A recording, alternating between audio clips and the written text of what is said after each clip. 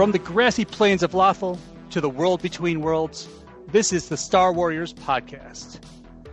Star Wars Rebels was the successor to the Clone Wars, but it was also Disney's first slice of the Star Wars pie. Starting in 2014, it ran for 4 seasons and a total of 75 episodes, ending in 2018. Today, we're going to talk all about that show and what it means to us. And for that, as usual, I have some of my favorite scruffy-looking nerf herders on the air. So joining me today are Ruben, Moses, Casey, Jake, and Rocco. So guys, you know, we're all familiar with the format of this show. So I'm gonna kick it right off because you know we've talked about Clone Wars in extent with the last, you know, the final season finally coming out this year. So we did talk about that a little bit, and so I'm going to ask a very similar question about the two shows. Seeing that Rebels is the successor to the Clone Wars, it's all Filoni goodness. So again, what did you like more or less about Rebels in comparison to the Clone Wars? And let's start with Ruben. Yeah, all that Filoni goodness. He can do no wrong. At least not yet. Yeah, man. I think when it comes to Rebels in contrast to Clone Wars, I think what I liked a lot about it was, again, the fact that it was exploring a timeline that we hadn't seen, you know, between that Revenge of the Sith and A New Hope. It also felt like A New Hope to me, you know, like that first episode. It's just, you know, Ezra Bridger standing, you know, in that tower where he's living, and he's looking out on Lothal, and then, you know, John Williams' score rises up, and all of a sudden you see a Star Destroyer, and it's one of those things where it's just like, it just felt like home. So, you know, it was just something that I instantly connected with. It felt like Star Wars. So I think that's what I liked most about it. Clone Wars, just, you know, it was filling in the prequels for me. And yeah, there was a lot of cool, great storylines in that show, without a doubt. But it also felt like, you know, I knew those characters, and I knew where they were going to end up.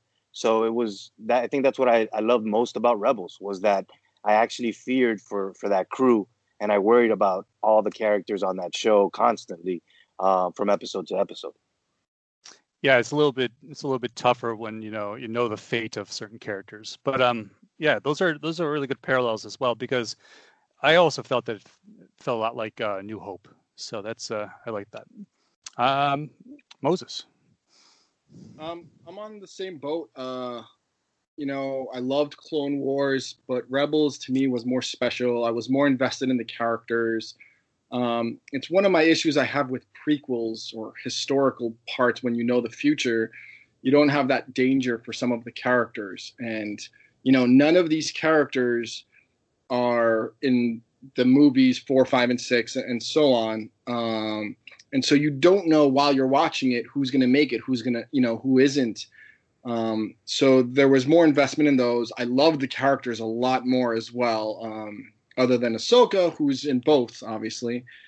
But even I was sold on this show from the first episode. To me, it was this combination of both A New Hope and The Phantom Menace, because, you know, to see how Kanan noticed Ezra just doing stuff that were little, you know, over the top for a normal human being. Obviously, the Force was with him, and it just, you know, the way he looked, the way the music was composed right there, it was just like that magic that it was even more than A New Hope. It was like that feeling that you want to get when you're just like, oh, that's it. You know, when you see someone who's part of that world and his story is starting. And so I was caught immediately with that.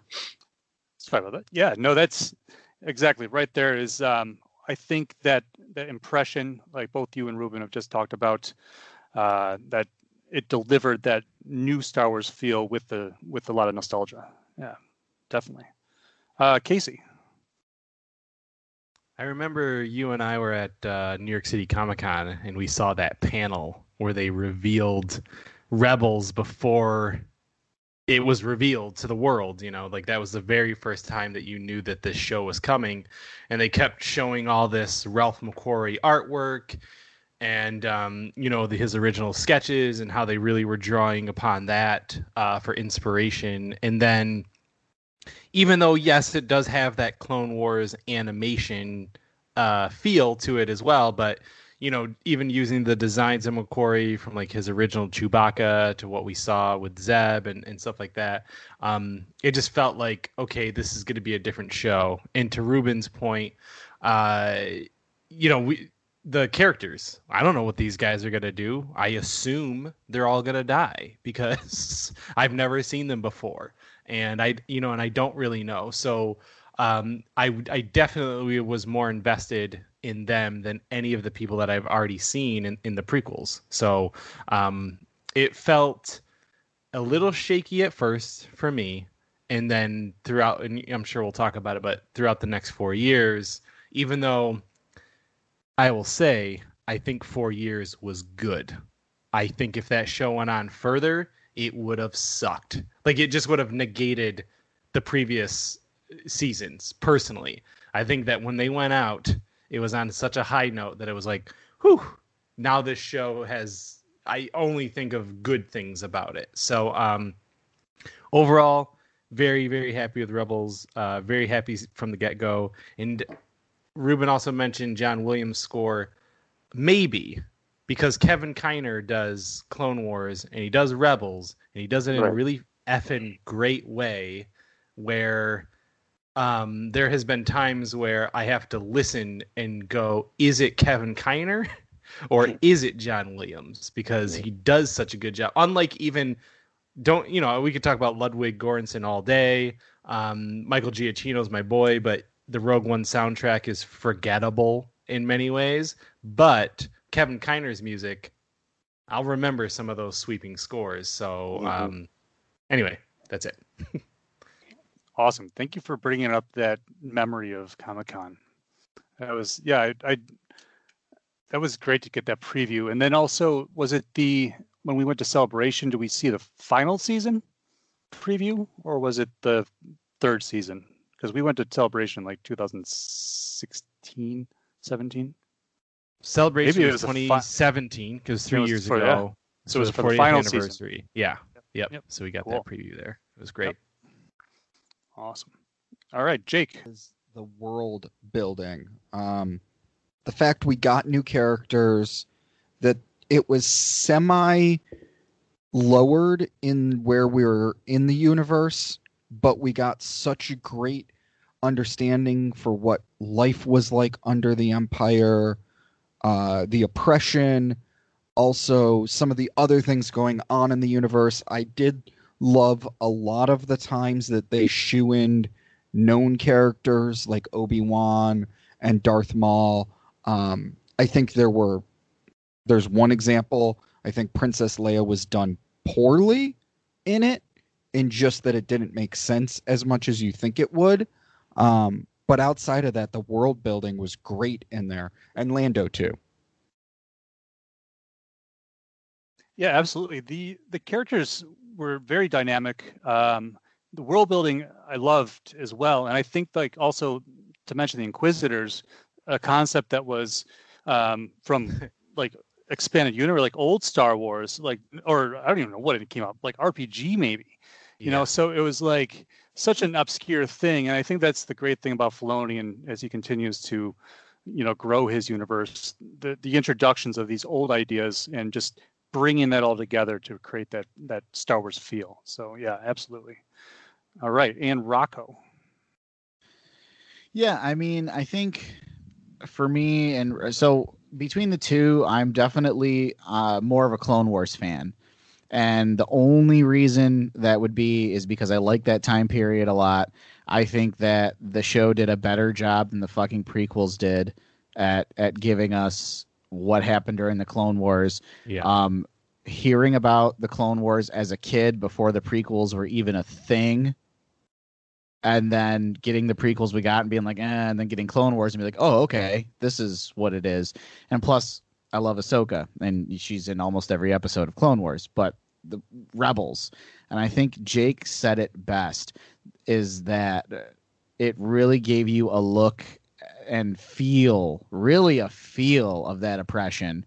and what was going on, like Tarkin Town, and when Vader was like raise it to the ground, just to lure them. I mean, first of all, for a supposed kid show that's a cartoon, like, that was pretty rough.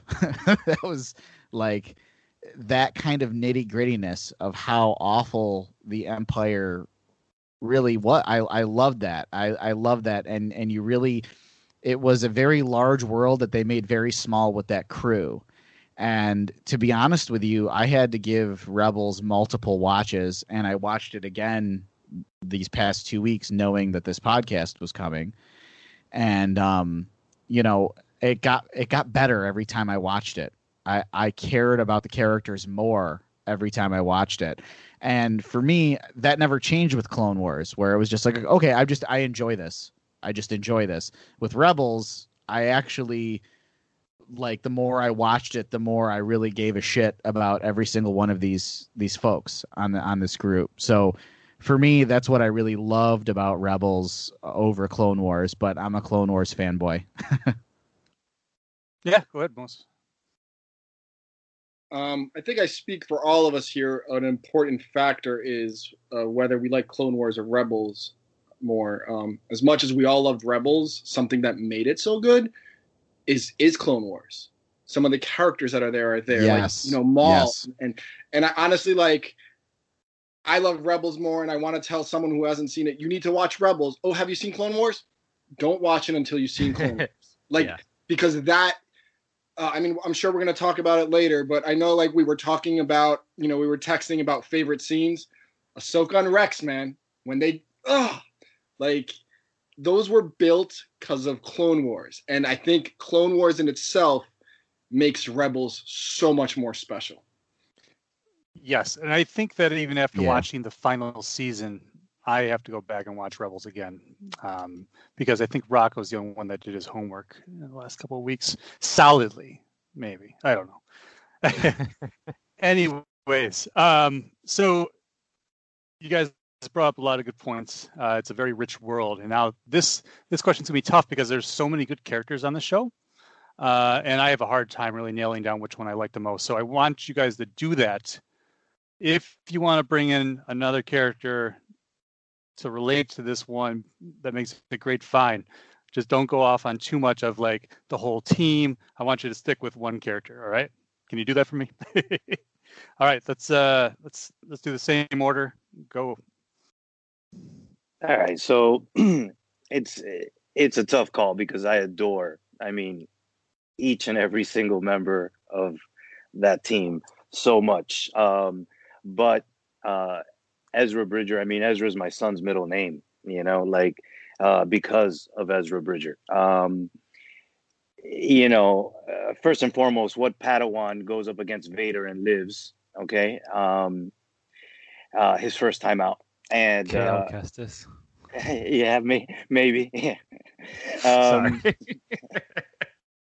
Facts. But it's one of those things where the journey that he goes on, right from the beginning, where he's alone and he's living in that loneliness, so to speak, and he doesn't know what a real family is. And then you go through that first season, and by the time you get to the episode of Path of the Jedi, where he gets his Kyber crystal and he communes with Yoda, and again, it's mirrored with Kanan speaking with Yoda as well about training Ezra. Like, all of that is just amazing, to me, as for a character, for a kid character, and then let's not even talk about his force powers. Like there's the kid's got premonitions. He sees the future. He can he can control animals. He's just strong with the force. Like he was born to be a Jedi, and that, to me, like, it just said so much about that show, and what they were trying to get across about that point in time in the universe, that you needed a guiding light. And I think that's what Ezra was for the whole Ghost team. for Kanan, to Hera, to Sabine, even to Zeb. Like they all needed hope, and I think that that's what Ezra provided. So for me, it's like he's my favorite hands down. Plus his lightsaber's badass, man. Come on, like he came down. Like I love that episode because like Kanan immediately grabs it and is like, well, it's definitely you, and in the next, we don't even get to see him use it. And in the next episode, he has to use it, and he's fighting with the lightsaber, and then they take cover, and he brings down the blade, and he goes out and he takes a shot out of it, and you're just like, what? It's a blaster too? Like, hold up. So to me, he's just, everything that Star Wars is supposed to be. It's, hopeful, joyful, full of life and ready to make a difference. So I think Ezra speaks to me the loudest on that show. I'm glad you brought the lightsaber. I was going to ask you because I know that was kind of a debate amongst us not too long ago, but Yeah. friendly debate as usual. But yeah, I just in regards to that lightsaber, when Kanan has to use it in the Inquisitor battle, it's one of my favorite parts too. It's just like you didn't like it, but it's useful, huh? Oh, there you go. All right, Moses. Yeah, I mean, I like how in Galaxy's Edge they have like the realistic version of it, and it's like I hope it goes for sale at some point, man. Yes. Just yeah, make it. like obviously a lot of the characters are just amazing. Ezra is definitely one, and Hera is one to me. Ahsoka obviously, but I connect her more to Clone Wars. To me, my favorite character, probably not only in Rebels but all time Star Wars, to be honest, is Kanan. I just love him because he's both part of the the prequel stories on the Clone Wars, and he's part of what builds up to the rebellion of the original Star Wars movies. And I've always been like a fan of the gritty and the depressing stories and movies and stuff. And I always see the glass half empty. And to me, Kanan kind of represented that. He was just like, he lost his master. Everything went down when he was young, and he kind of just gave up on that. And through Hera, he kind of found that hope. But it was mostly through Ezra and trying to be a master to Ezra that almost saved him himself. And you see that change. I mean, I loved how from season 1 and how he acts when he first meets Ezra to, his last episodes in season 4. And you see like how much he's grown, how much he's changed, how much more he got connected to the Force. And I love that. I mean, I'm all about Kanan. I try to catch up on the 2 little comic book series that they did with him, and I'm currently reading the book. And I love the book too. It's a little different than I expected of who Kanan is, but it's showing a lot of that. He's at that point where he's just like disconnected from he's practically forgotten about it just to survive. And he has that bitterness, on life, which, in a realistic aspect, I feel that in me sometimes, because, we do live in some dark times. And I, him finding Ezra and being with Hera in that group and slowly redeeming himself and finding his way. I love his journey through those shows. And yeah, I mean, Kanan's my favorite. And then, I don't want to put too many spoils on for whoever hasn't seen this, because you got to go see it. But that last episode, man, they did that. I think we were talking about Dark Tower. And for those who have read the books, there's this, how Stephen King writes that story in like little chapters, whether that be a paragraph or a couple pages long. There's this one line in book 7, the last book of the Dark Tower. And it's like that premonition kind of storytelling where they go, it was the last time they were all standing together. And I don't know if it was 1 or 2 episodes with Kanan, but you felt it. Something was different. He had almost like knew what was coming. He had just kind of accepted it. And it was a different Kanan. It was a whole new Kanan. And it was just like that premonition, this isn't good. And it was so well written. And it accumulated to my all-time favorite scene. I mean, just thinking about that scene just like breaks my heart. But yeah, Kanan all the way. He's like my favorite. Yeah, it's definitely one of the saddest Star Wars scenes of all time. Honestly, it's it's such a like it's coming, but you don't, and then you have to watch it happen. And like you, I mean, I'm glad you brought up the book and the comic. A New Dawn is a good book. It was also the very first new canon novel that came out, which was showing how much they really wanted to push this show at first, and it was such a strong entry. We can talk for hours about the prequels, or not, the sequels, and debate them and stuff, and have our issues, but they came out strong out of the gate, and then a lot of people gave them a lot of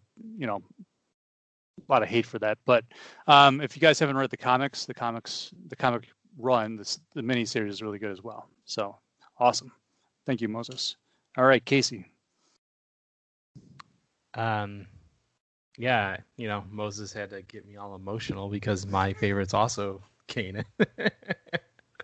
You know what, though? And part of it is because of that comic book series. I liked New Dawn. I did not love it. And it was just because of the writing. It was I just couldn't.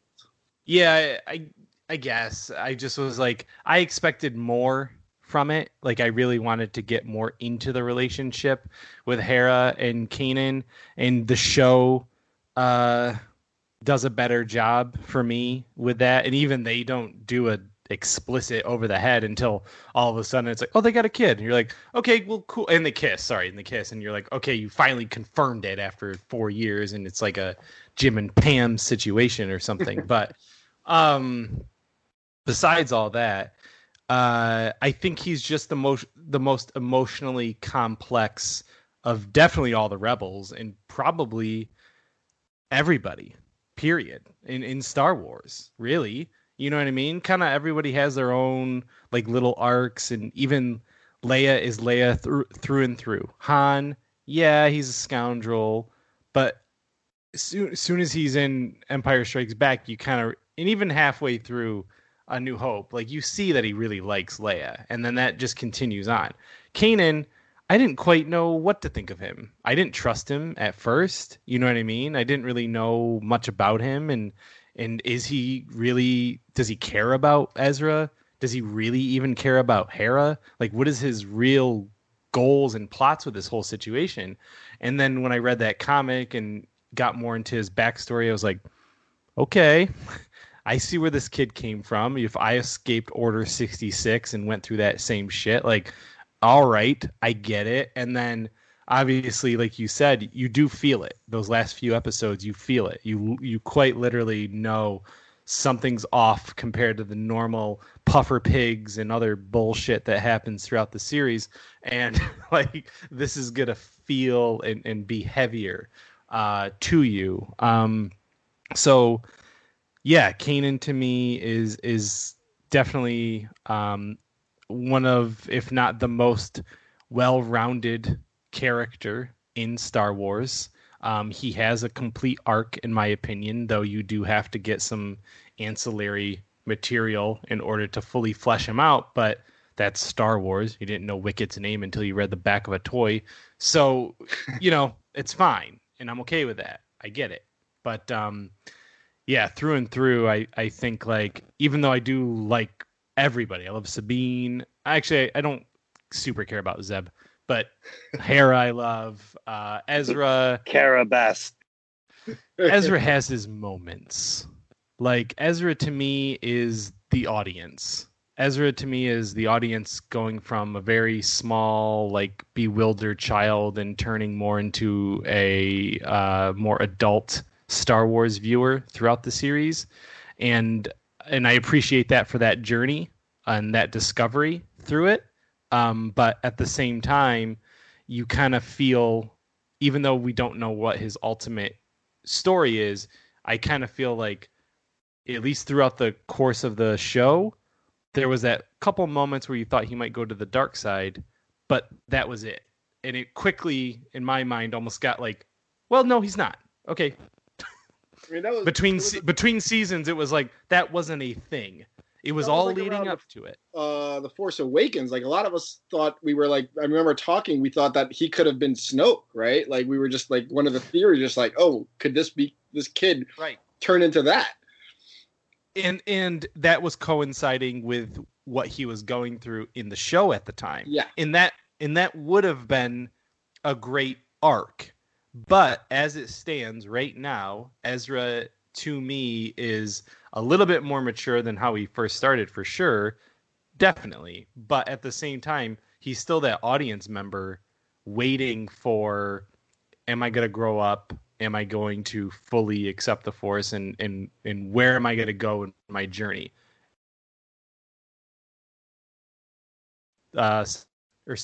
Sorry.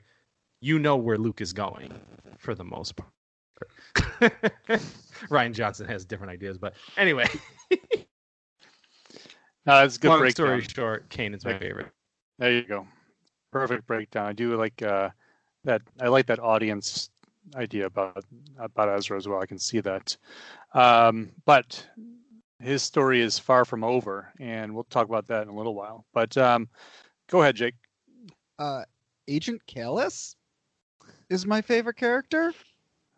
I know he's not part of the main crew at all.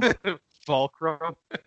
But I think he actually has one of the most complete arcs in the entire series. Outside of, actually, Kanan probably has the most complete arc. But from seeing how he starts to see the cracks in the Empire and how it's wrong, to him turning, to you not knowing whether or not he turned, then finding out that he did, and then actually caring whether or not he made stupid enough decisions to die, and figuring out he survived, and then figuring out what he originally thought was his original sin of killing off Zeb's race. He didn't do it. That they were still living. And I just thought that was an amazing arc. Yeah, I'm glad you brought up Kallus. That is an excellent answer. I really liked his character as well. And then when him and Zeb did a whole buddy cop thing towards the end of the series, it was just, I loved that, and I liked those episodes. So that's a really good answer, Jake. Awesome.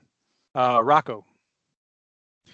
Yeah, it's funny, Jake, that you bring up Kallus, because I was actually gonna say something about Kallus, even though he wasn't my favorite character.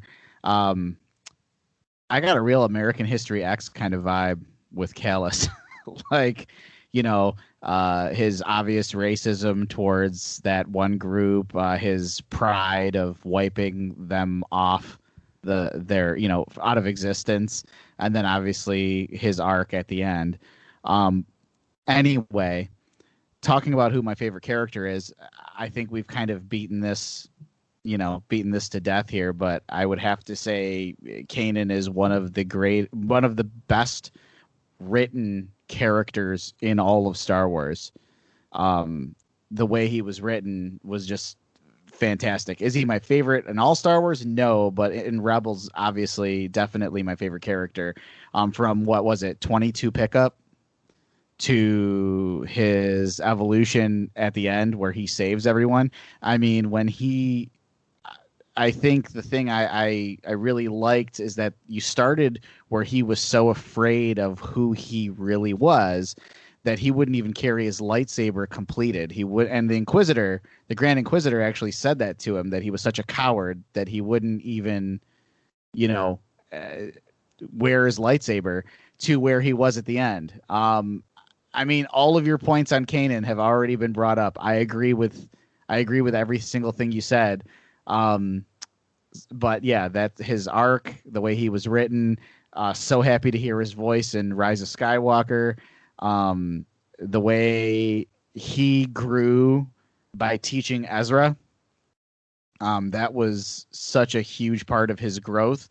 And then again, you all already said it, but those last couple episodes, he absolutely knew what his fate was. And the thing about it is if you look at him from the first season to that point, he was always so scared or uncertain about showing that he's a Jedi, to then being so brave to know I'm probably going to die during this mission. I know I'm going to die during this mission, and just goes and does it and saves everyone. I think he's absolutely fantastic. Yeah, it's He a has that perfect. Obi-Wan quality, but without being aloof. Like you see the damage Order 66 Yeah. on him versus, and obviously, that's excusable because when we saw Obi-Wan in the originals, the prequels weren't written. So Yeah. here you have Filoni being able to capture that damage, that emotional damage that something, caused, and see how it played out, and same with Ahsoka. She was dealing with it in her own way. Oh yeah.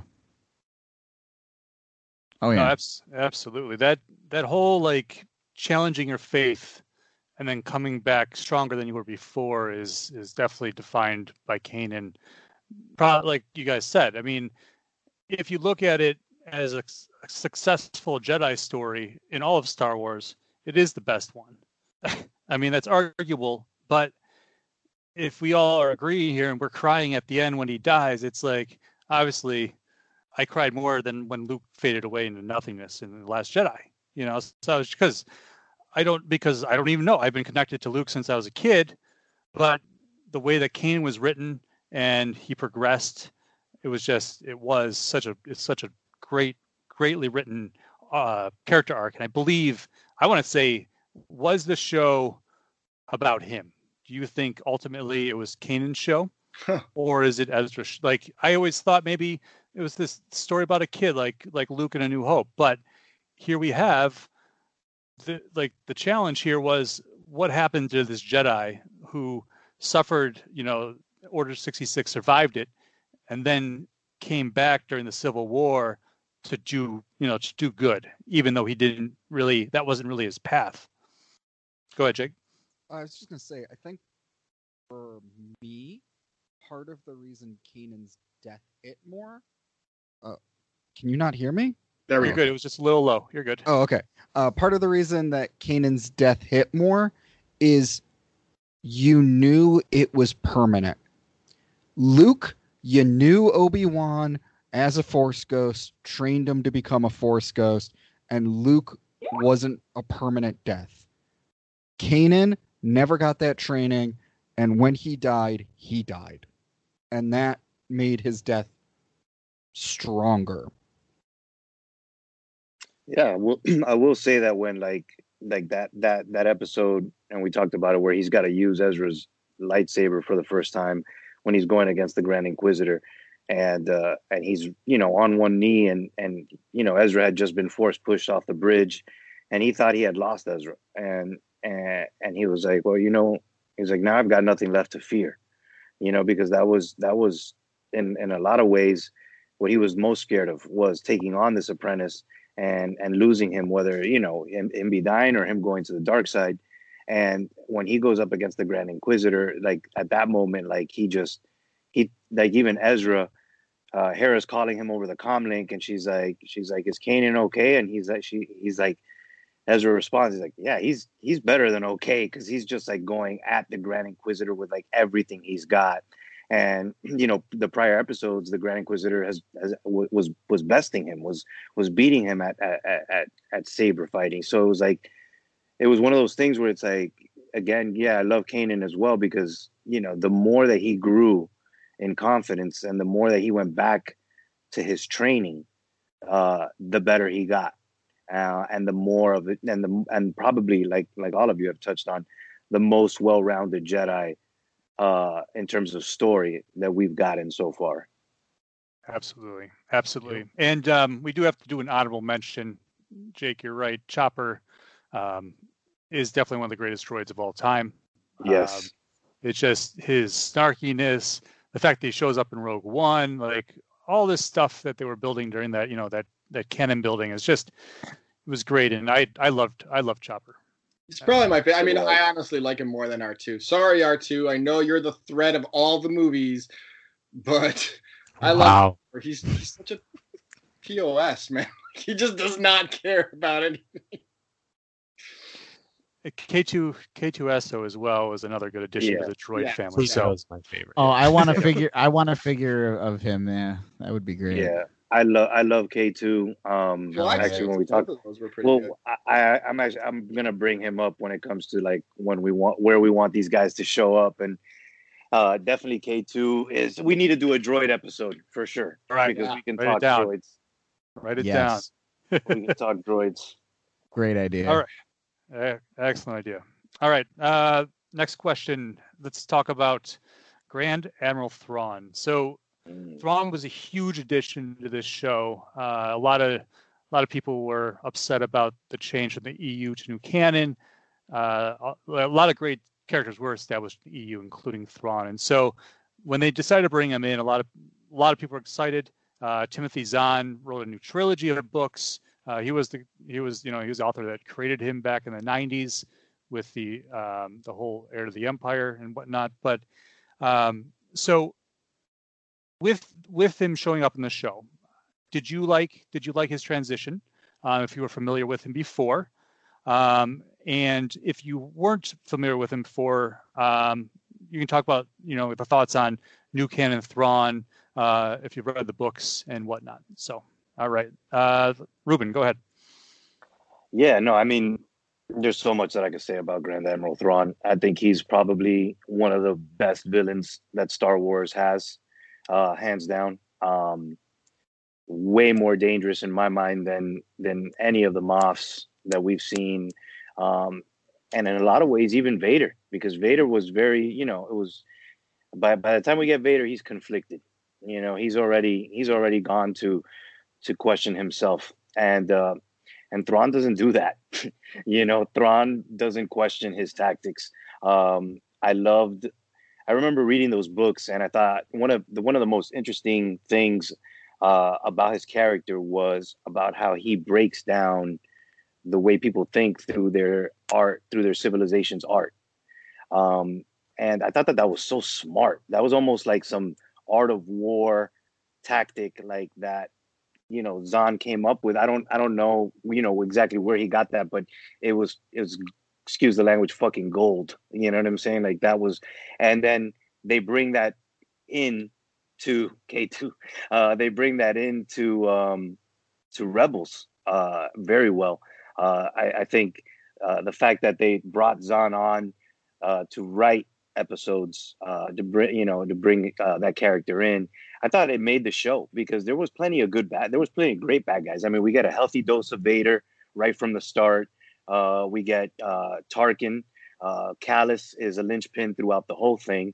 But Thrawn, man, like just, and I'm kicking myself in the ass because I didn't look up who it was that voiced him, but whoever did it, I give my hats off to him, because like he embodied that character. He gave that character the exact voice that I heard in my head, like his cadence, the way he would speak when I was reading the Heir to the Empire trilogy books.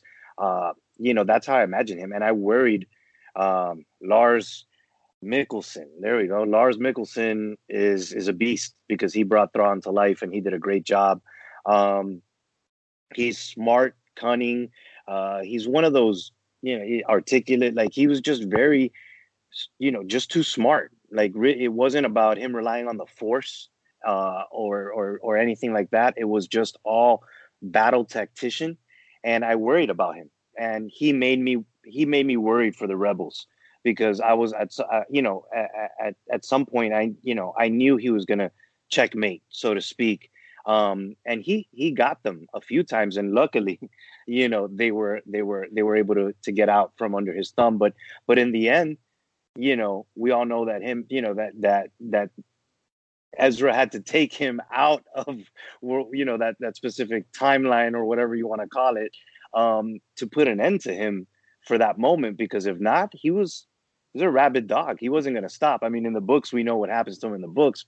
But again, the way the show wrote him and played him, he was like the liquid Terminator. He wasn't going to stop, like he was going to bring these guys down one way or the other. Absolutely. All right, go ahead, Moses. I knew of Thrawn. I hadn't read any of the books, and I forget what his race is. But I remember, like, I knew there was a Chiss. Skinned. I'm sorry. The Chiss. The Chiss. So I knew like that, but I didn't know anything of him.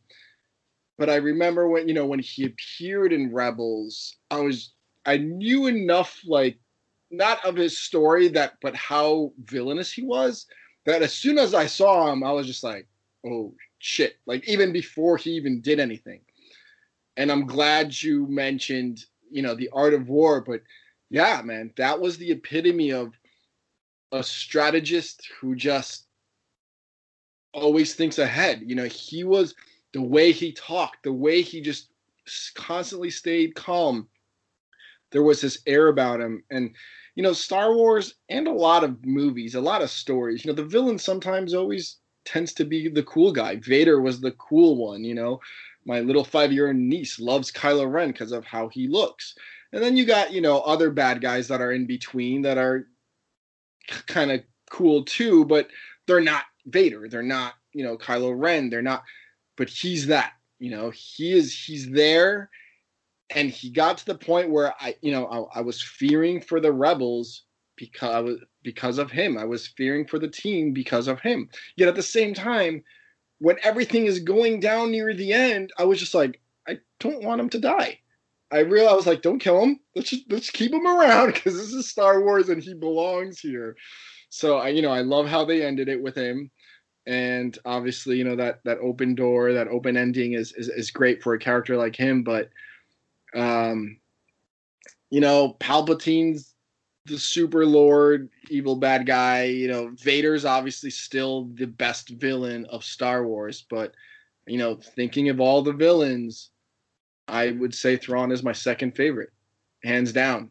Like, if I ever wrote a story, if I ever saw him, like, if I have to imagine a general villain, that's him. That he is that. Absolutely. You bring up a good point. I like that you brought up the fact that it's more recognizable with these other bad guys in their suits and whatnot.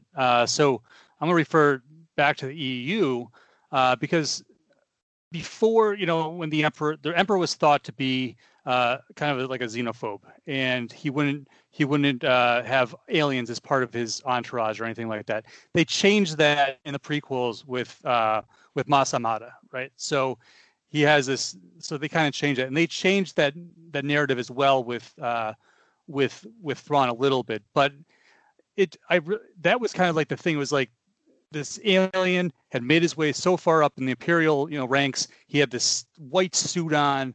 It was just they really like defined him back in the day as a very important character, and I love that it did carry on to Rebels. So that's great points there. Go ahead, Jake. Oh, I'm sorry, Casey. Thrawn's cool. Yeah. Next up. Yeah. Mic drop. I am familiar with old Thrawn and new Thrawn. I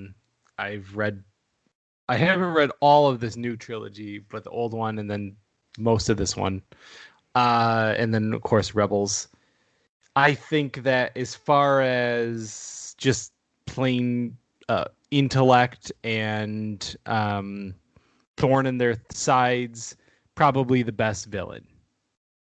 Tarkin's great, honestly. He actually really, really is. And reading that book is a great book as well. I think it's the only James Luceno book that we've gotten in new canon, I want to say. And James Luceno is one of the best Star Wars writers, aside from Thrawn, and now aside from what's her name? Is it Christy Golden, who did Lost Stars and the Leia books and stuff? So as far as if you're reading the books, there are some just fantastic writers out there. But Thrawn, I remember when he was getting introduced, because Rebels started out a little childish during that first season, and I get it. So does Clone Wars in some ways. I get where you're trying to really appeal to kids, and Lucas has always said these are kids' movies. But when Thrawn came in, it's a game changer. Honestly, it was like this is above kids. Like, this dude and his tactical plans, and let me look at their artwork and their music, and but like, no kid's gonna get that and really understand what he's doing to these people, like literally taking their entire civilization and breaking them down that way. My only problem with how things went in Rebels is that he didn't win enough, because they somehow escaped his clutches, and it was very 80s and very Skeletor and Megatron and you've escaped me again, Rebels. I was really like, this guy would destroy you, because you guys are not even a fully developed team half the time. Most of you guys are just doing your own bullshit and not focusing on things together. Oh, you got a Darksaber? Well, you go do that. Oh, you've got a lightsaber that shoots a gun? Well, me and Kanan will do that. Oh, Hera, you're just support at this time with Chopper? Well, you go ahead and do that. Like, Thrawn would destroy you, straight up. Moses? So, to that Hera point, I never felt that, whatever they were doing, it always felt like it fit the story that they were escaping his clutches. But that Hera point, there was a scene where she's flying. He doesn't know it's her, but he knows, like, he's like, oh my God, who is this flyer? This isn't just an ordinary rebel. And that, I know we were talking about it a few days ago on how, like, some of the best pilots. And it was that scene where I was like, you know what? I think Hera's pretty much the best pilot in the Star Wars universe. Because Thrawn pointed it out, because he's the one who noticed it. And I was like, if he says that, she's badass. But, I a little disagree with you on those. I feel like the way the Rebels did win him and stuff, it was well told, and they had their strengths to kind of get away from him. But it is Star Wars. I mean, the good guys do have to win. Yes, they do, absolutely, and I agree with it. I just think that Kanan died, and it was a very worthy Viking death. In a realistic setting, when you read all the other stuff about how Thrawn is Thrawn, without going up against straight up legendary characters, Solo, Luke, Leia, you would think that Thrawn would take these rebels and just grind them into dust. Maybe not Kanan, maybe not Ezra, you know what I mean? And maybe not Hera, but there was many times where I was like, well, Zeb's done. All right. They got him. Hey, can you stop your hating on Zeb, bro? Come on. You just riding Zeb tonight. Anyway, Filoni obviously did his research and did a very good job. And if you got Zahn and come in writing episodes, which I did not know, then that's fantastic. So they did a good job with them. Excellent. Friendly reminder, James Luceno also wrote another favorite of ours called Catalyst, the prequel to Rogue One. So effing good. You want to talk about a book that makes a character great, like we were talking about Imperial guys like Krennic. Krennic ends up kind of like a crappy character in Rogue One, honestly, but if you read Catalyst before you watch Rogue One, you're like, yeah, Krennic's a badass. Go ahead, Jake. Thrawn. All right. I could probably do a whole episode on Thrawn. I wasn't introduced to him until the new stuff. And actually, it wasn't Rebels. It was that Star Wars Galaxy of Heroes game that introduced me to Thrawn. I started the books before I started Rebels. So I've done a deep dive into Thrawn, and I think he's an amazing character. He might be my favorite Star Wars villain. He may be higher than Vader. Maybe. I think what makes him great, and he's kind of not great in Rebels at times, but what makes him great in the canon expanded universe, the trilogy, and Ascendancy comes out later this year, I can't wait for it, is his motivations aren't clear. He's teamed with the Emperor and the Empire, but he doesn't fully support them. He's got his own Chiss motivations, which we still to this day don't fully know. And when it comes to being a military tactician, he's the best in the Empire. He's smarter than the Emperor. Well, Krennic's, blasting Project Stardust. This is going to be the future. Project Stardust, aka the Death Star. He's like, these new TIE fighters. And I'm sorry if the Emperor backed the new TIE fighters over the Death Star, which had a fatal design flaw, and there was one of, compared to a fleet of TIE fighters, the Rebels would have lost. The Empire would still exist today. Thrawn was a great character. Awesome. Claps. Yeah, exactly. That's really awesome. You started reading the books before Rebels. I think that's a really good way to do it because, I also recommend that you go back to the EU and read that trilogy. Honestly, I know it's Legends, but that Zahn trilogy was the first book first books in the whole EU period. It was the first thing we got outside of Dark Empire, besides the movies. So it's solid. And then there's also a book called Outbound Flight, which takes place during the prequels, and it involves Thrawn as well, a younger Thrawn. So just some reading recommendations from the EU. But that, yeah, absolutely, Jake, I agree with you. And Rocco. Yeah, so with Thrawn, you ever know when you read a book when you're a lot younger and you don't retain a lot of it being an adult? And there's probably many reasons and many damages done to my brain in between the time I actually read those books and now. But I definitely knew who Thrawn was before Rebels, from the EU, from the Timothy Zahn books, the what was the continuation of Star Wars at that point before Disney came in. I just didn't have an in-depth knowledge. I knew he was blue, and I knew that he was very not really evil. I mean, the man is a brutal tactician with the empathy of Hannibal Lecter. I think that's the best way to describe the guy. He is the thing that scared me the most about him, because he's scared. I was afraid of him. I'm a grown man watching a cartoon, afraid of what I see on the screen, not because of what I'm visualizing with my eyes, but what I'm thinking.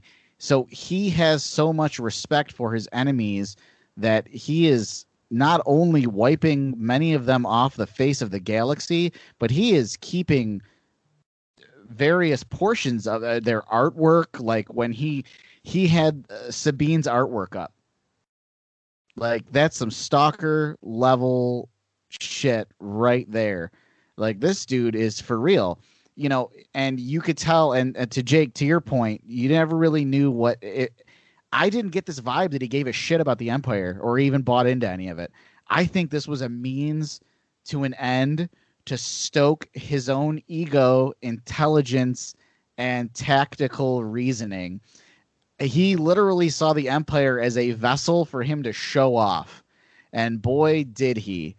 In a brutal fashion. And again, Casey, to your point, I think that is definitely when the show went from a kid's show to, wow, okay. But again, I mean, I love the character. I love what Rebels did with him. I wish I remembered more of the books I read when I was a young person to give a better comparison. I just don't have one. But yeah, Thrawn was amazing in Rebels. I don't know what else to say. I mean, the dude was a brutal tactician, again, with the empathy of Hannibal Lecter. That's a really well said too.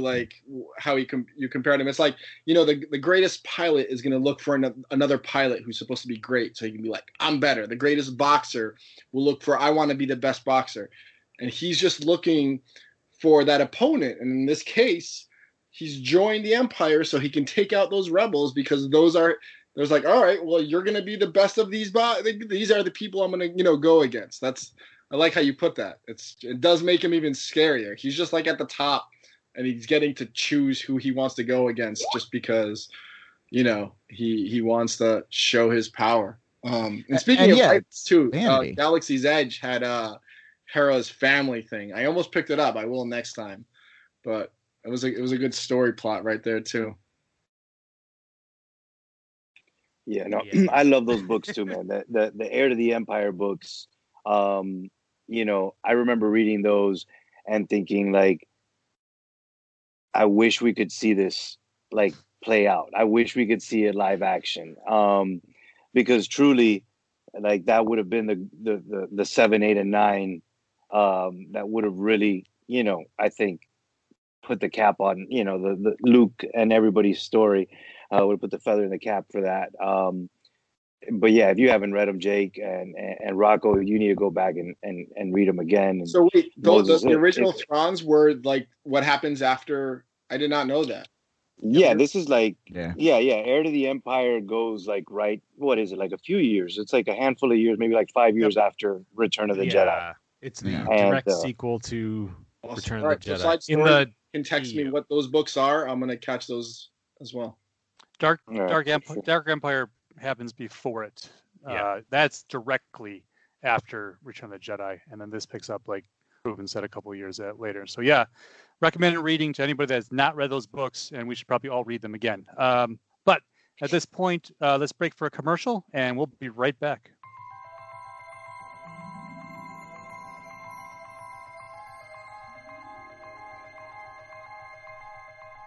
From the far reaches of the galaxy to an internet location near you, we're Don'tForgetATowel.com, your daily source for geeky pop culture news, reviews, interviews, and so much more. So as you're hitchhiking your way through the universe, don't forget to travel safe, and don't forget a towel.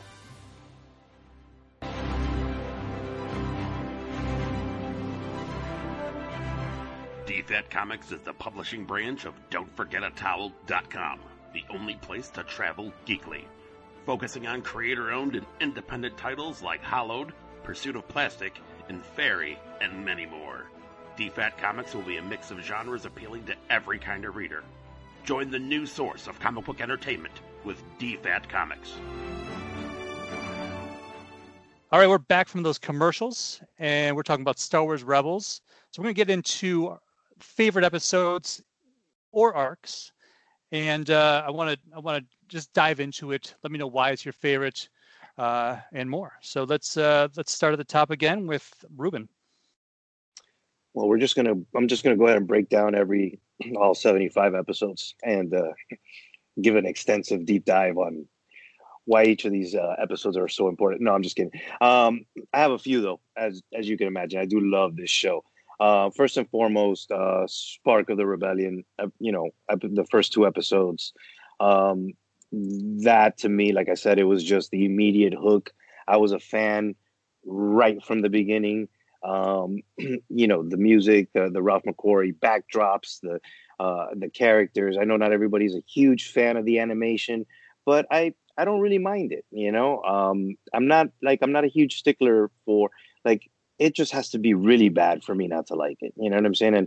And like I go back on Disney Plus and watch like the first couple of episodes of The Simpsons, and I'm just like you watch this and you complain about Rebels animation. Like, no way. So to me, like, that was, the Sparks of Rebellion. I talked about it earlier in the cast, the Path of the Jedi. That was one of my favorite episodes, for numerous reasons.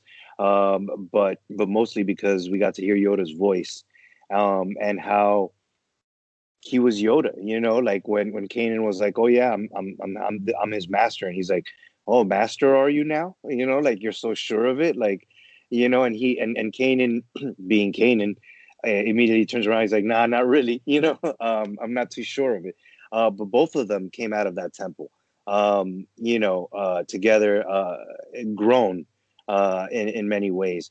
The thing that makes me that made me kind of almost realize like you guys talk about the oppression, or like the stakes that were so high during this time, was the Siege of Lothal 1 and 2 as well. Those 2 episodes were brilliant. You get a lot of good Vader stuff there. Tarkin comes in, and immediately, Kallus is like, "Oh, we're gonna get another Inquisitor," and Tarkin tells him no. The Emperor is sending us a new solution, and we hear Vader's breathing for the first time. The episode the Lost Commanders, where we get Rex and the clones back, and they use Zeb as bait. Like it was just so well done, and it was Star Wars and it was Clone Wars it was Rebels and Clone Wars all at the same time in that episode. I feel like, because it was a little bit of serious, but it also had like Casey likes to say, the puffer pig shit, where it's just like they were like fishing for this big worm out in the middle of the desert, and it was just silly. And then all of season 3 and 4. I mean, I can't pick an episode from those 2 seasons, because those 2 seasons were just flawless television and flawless storytelling. And yes, there were a couple of filler episodes in both of those seasons, but they were just amazing. Seeing the culmination of Maul and Kenobi, that to me, it just, like, I think about that scene and that pull away shot where you see Kenobi take a stance and Maul take a stance, and you're thinking it's going to be this big, epic, animated, saber fight, and Kenobi just takes that one, shinobi, like samurai cut, and it's over. Kurosawa for sure, Seven Samurai for sure. Like, it's just all of those vibes, and it's just that one moment and it's over.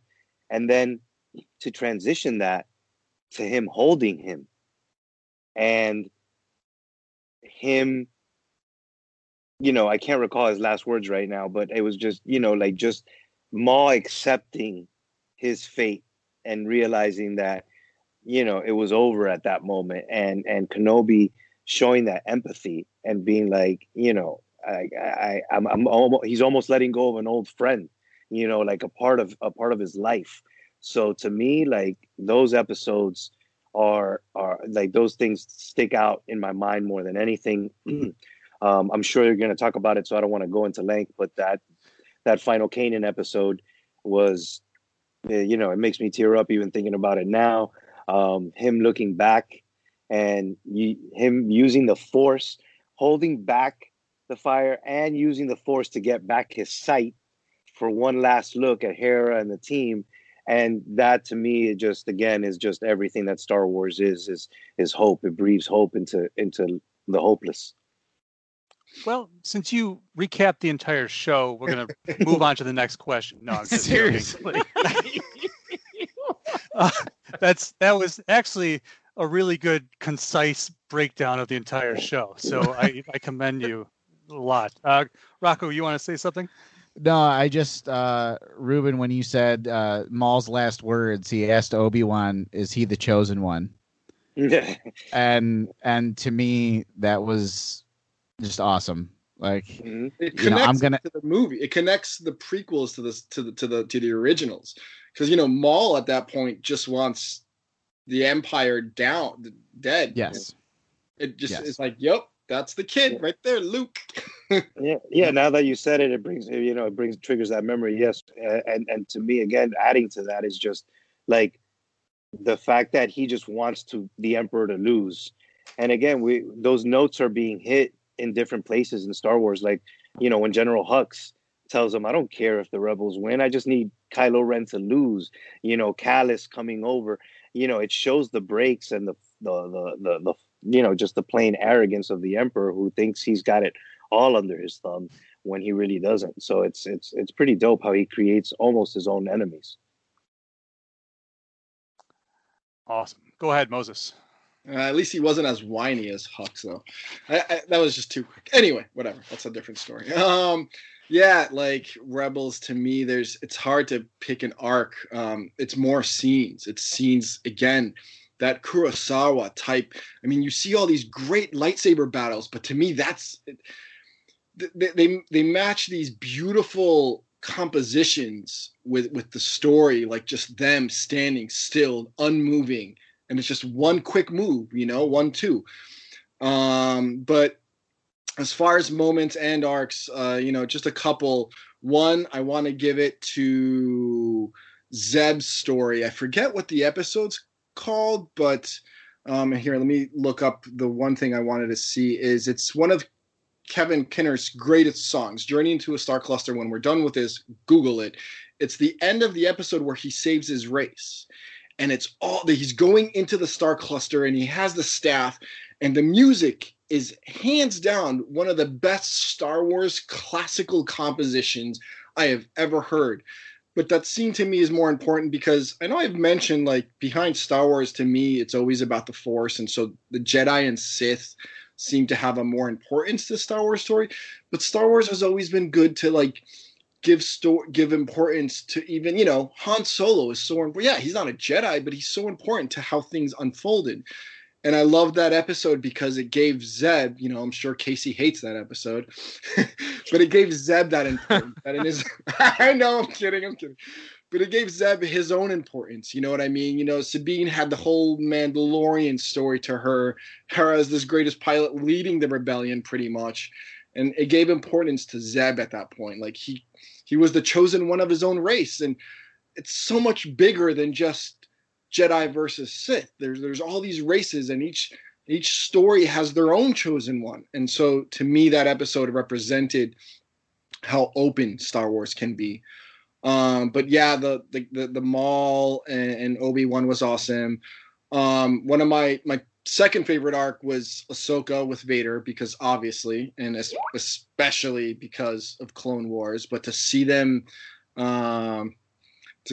like re-meet right there. And, I forget her exact words, but like, I failed you. I left you before. I won't let you again, leave you again. Like that, just, it hits you in the feels, man. And like that scene, because that you have Maul there, you have the Inquisitors. I mean, any scene with the Inquisitor was great. With the Inquisitors was great, but that, that's where we all started thinking about Ezra too, because he opens up the freaking Sith holocron. So that arc was amazing, but in the end, the final arc was starting from Kanan, Kanan's sacrifice, because even if Ezra is your favorite character, his last arc, everything that happened with the world between worlds, it starts with Kanan's sacrifice. Like that affected him in such a way. So from Kanan's sacrifice, everything is just building up so perfectly. Thrawn, the other TIE fighters, the versus, who's going to get the budget. They're trying to capture them. The world between worlds, the Emperor showing up, trying to convince Ezra. Like, that whole arc was just, to me, like, that was Filoni at his best. He built everything, not just in Rebels. Like, this was building, I mean, even the Gods of Mortis were on that design. He's building things from Clone Wars at that point. And yeah, I mean, we just need movies like that. But yeah, I think that last arc was definitely my favorite. Awesome. Yeah, that was, that's what, like Jake said, about world building. And so that's what we wanted to see since the beginning of, this new canon, and just these links and just tying things together. And I'm glad you brought up Zeb. Thank you. Zeb does need some respect. So thank you, Moses. That's a great arc, regardless of what Casey says. It's all right. Casey, you're up. You love those episodes, right? Those are your favorites. Anything that involves puffer pigs or hyperspace whales, I'm gonna be all about. I'm there. You guys have hit it. Definitely Ruben hit on all of them. But yeah, Obi-Wan and Maul resolution, that fight. I remember watching the breakdown of it, or the making of it. In Filoni explained how he literally used the same move. Like, Maul's been fighting the same way the entire time, so he used that move that he did on Qui-Gon that killed him. Where Obi-Wan was like, "Oh, I see exactly what you're doing because you've already done it, and I've been waiting for this fight for the last whatever it is at that point, 40 years. So I know this move inwards and out, and that's why it only takes 3 seconds for him to strike him down, because he's been waiting for that fight the entire time. If it ever was going to happen again, he would never lose again and let his master die again." So when I watched it the first time, definitely I was like, oh, that was not what I expected. And then when I saw the breakdown from Filoni, and literally you see like the Phantom Menace shots transposed onto these shots in Rebels, and I go, oh shit, okay, this dude knows Star Wars, and this guy is on a way deeper level than I'm ever thinking about. So it's beautiful, and but that is actually the Phantom Menace. It has almost zero to do with Rebels, if you really think about it. Like, that whole situation with Maul getting to Obi-Wan has been built up since the Phantom Menace. Didn't have anything to do with the Rebels. It was really cool. It was amazing to see, but I don't think about it necessarily as a Rebels moment. If I'm going pure Rebels moment, it is the use of the World Between Worlds. And I know we're going to talk about the World Between Worlds because it's good and bad. And I, when we go on my next go around, I'll explain why. But seeing Ezra take Ahsoka out of that scene with Vader and Ahsoka, and again, that's not a Rebels moment. That is a Clone Wars moment that got transferred into Rebels. So, favorite Rebels moment: Kanan deflecting fire and seeing. There you go. Yeah, the Maul thing is great. I do love the fact that Filoni was able to use this as a way to close out some character stories, expand on others and whatnot. I mean, you got the fact that he brought Darth Maul back in the Clone Wars was like, all right, well, great. But then all of a sudden it turns into this amazing storyline. And, Darth Maul, who gets that Boba Fett treatment in the Phantom Menace, a little bit better, but especially since Duel of Fates is awesome. But the fact that Maul becomes such a presence in Clone Wars, and then they do that closeout is I love that too, and I'm glad that's amongst your favorites. Go ahead, Jake. Favorite scene: Ahsoka figuring out who Darth Vader is. That is my favorite scene in the entire series. And Darth Vader figuring out Ahsoka's still alive. Best. Yeah. Favorite arc is either the Sith Temple, and that's because we get to see Ezra and Maul's apprenticeship, the Vader-Ahsoka battle, and the absolute power of the ancient Sith with what happened at that temple, or the Bendu arc. Or is that what it's called? Bendu? Yeah, that was it. We should have all said that. Because, first of all, him training Kanan, then second of all, it made me realize the whole battle between the light and the dark side of the Force that we think exists is absolutely nothing. Because the true power of the Force, the Emperor would be mystified by what happened on that planet with that creature. So that probably is my favorite arc. Yeah, when they're flying towards that ship, and Ezra says, "Do you feel that? I feel cold." And then Ahsoka reaches out, and like Vader connects with her, and he's like, "The apprentice lives," and she like faints. Like that was that was gold right there. That was gold storytelling, and it was beautiful how like how they both kind of collided, right? And then immediately Vader turns to the Emperor and goes and says, "Oh, I think that Skywalker's I think Skywalker's apprentice lived," and how the Emperor immediately picks up and is like, "Oh, that's a problem," that was dope. I love that. Yeah, good stuff. Awesome. Go ahead. Yeah, I always thought the it's not my favorite one, but just going to what Jake was talking about with the Bendu. If I'm correct, that is a term that was scrapped originally for Star Wars, for the original Star Wars, and I really like that Filoni brings those kind of things back in. I always find that kind of stuff neat. But for me, I talked about this earlier. I'm a huge Clone Wars fan, so Twilight of the Apprentice would be my favorite storyline because I think that truly ends Clone Wars. Like we had that awesome last season. It was amazing. I loved every freaking minute of it.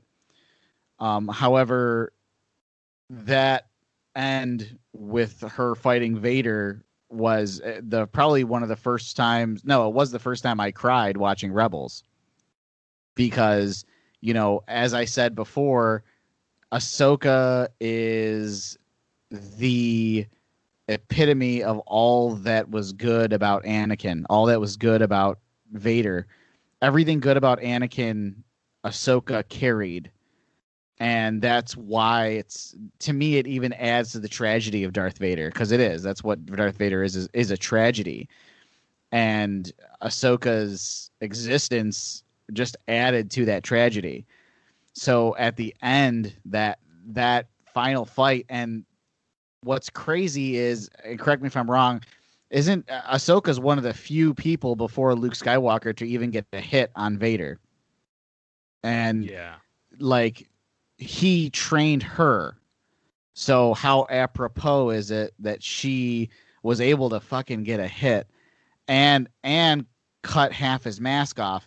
And then for a moment, Anakin seeps through and calls out to her, and it almost calls out to her the same way when she left the Jedi Order, and when she said those words, "I won't leave you again," and then when she ignites the two lightsabers and pulls them to the side, I'm getting emotional now too. Really great Clone Wars scenes that just happen to be in a different show. Yeah. I mean, that's what I was saying before. Yes, one of the importance of Rebels is if you've seen Clone Wars. Yes, you have to. You have to have seen Clone Wars to really, really, really. I mean, you could still appreciate Rebels without Clone Wars, but it's definitely not the same. And as for story arc, that would be absolutely my favorite, hands down. And of course, obviously the Maul storyline, just that tie-in with the prequels.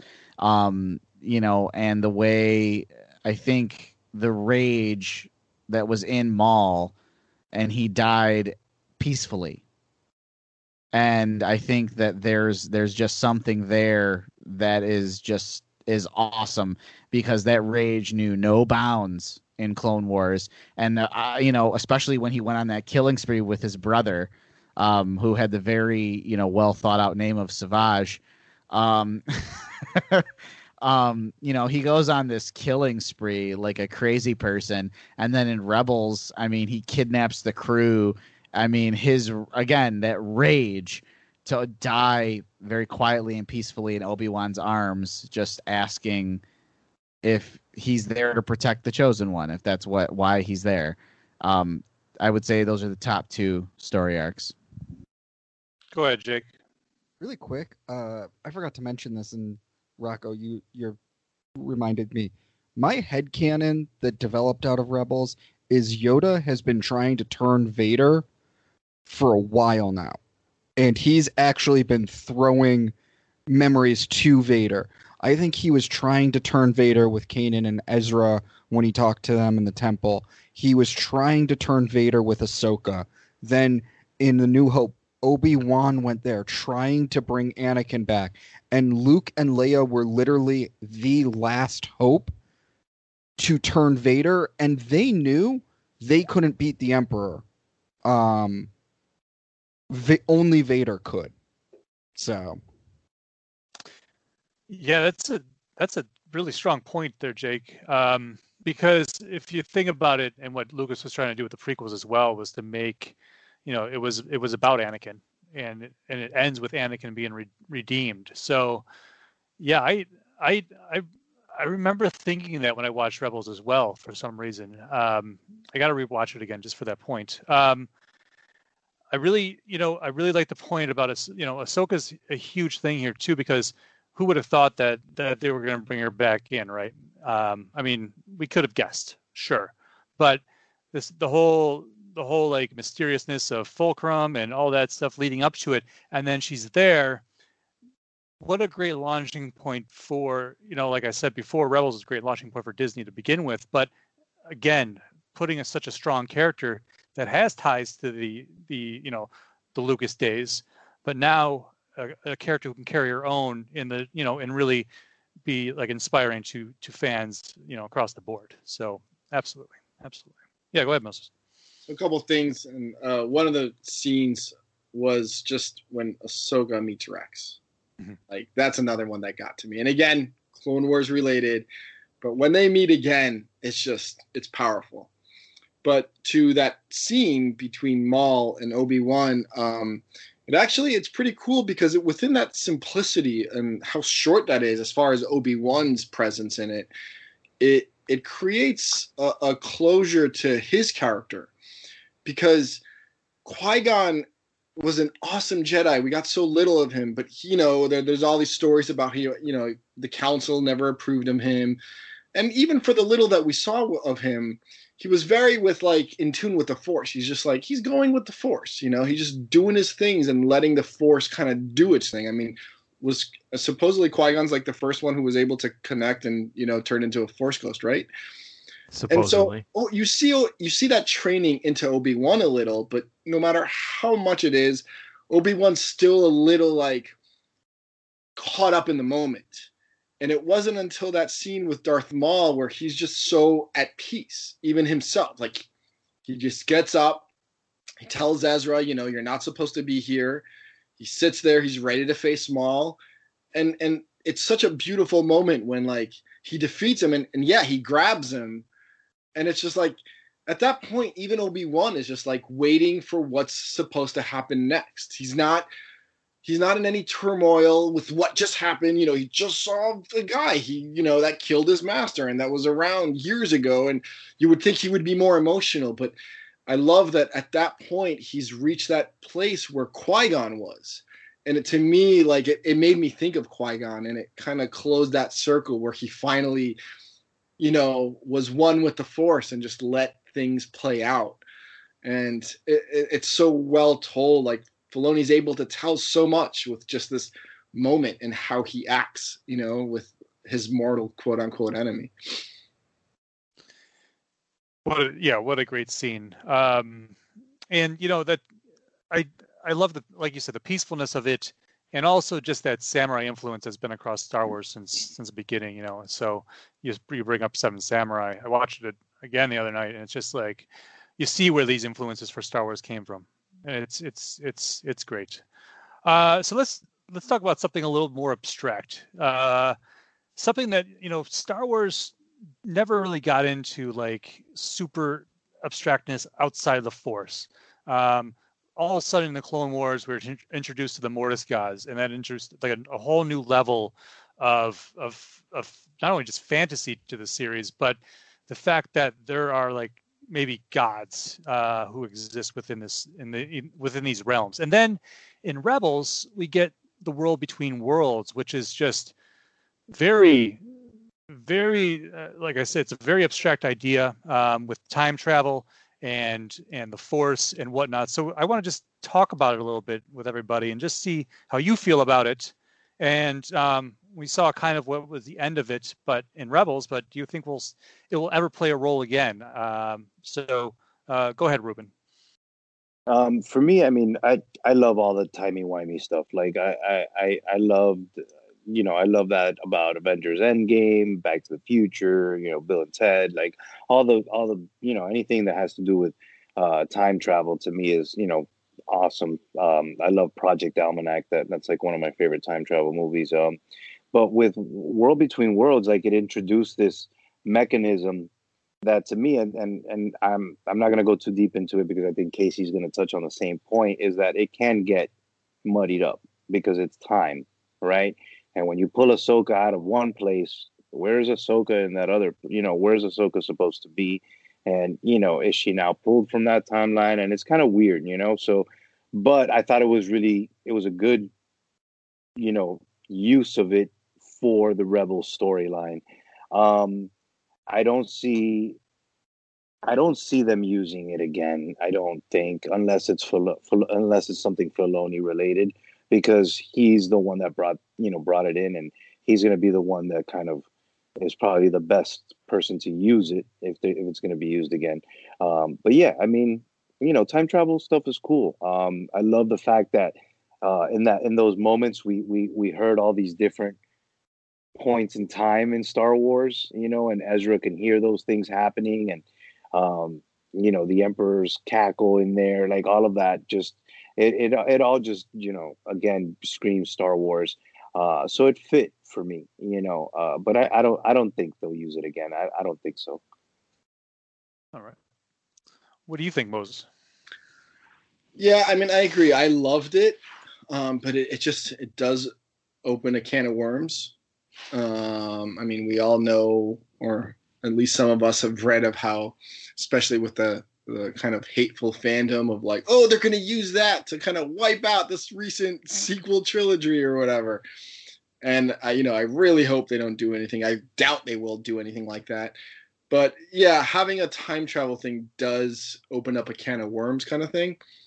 But I did love its usage. And obviously that gate was destroyed, so it did have its own closure and they can leave it like that.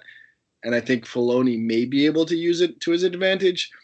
But I really appreciated this aspect that it gives because, like, the Force is there. It's between everything. It is everything. And there's a lot of theories, about metaphysics and time and, multiple dimensions and how everything is happening at the same time. We see time linear, but there's multiple, like, serious theories of, like, how time can't be linear and other stuff. And I love, just including that kind of opens up that door where just, like, if there's no linearity to time, it would be through something Force related, and the Mortis gods are connected to that because they were, like, drawn on that gate. And it almost, when I saw that, it made me think, like, when Obi-Wan and Anakin and Ahsoka went to the Mortis gods, sure, they traveled there, but wasn't it like there a glitch to the light speed thing and they just appeared there? Like, were they really there in this time?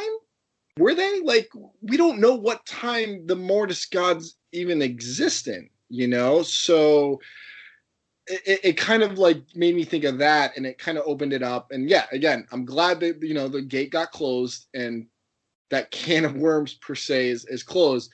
But I thought it was a very interesting aspect of the Force in Star Wars to be inserted into, the story. Yeah.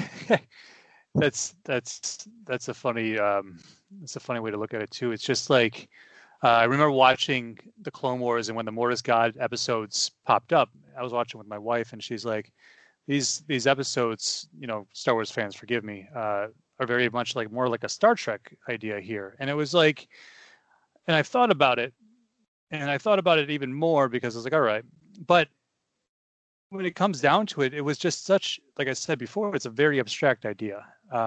And I love that he went even farther with the world between worlds, but there is a line where you have to draw that so it doesn't get, as we say, muddied. So, all right, Casey. It's almost like one of those things when they can't explain something, and then all of a sudden they're like, "It was aliens."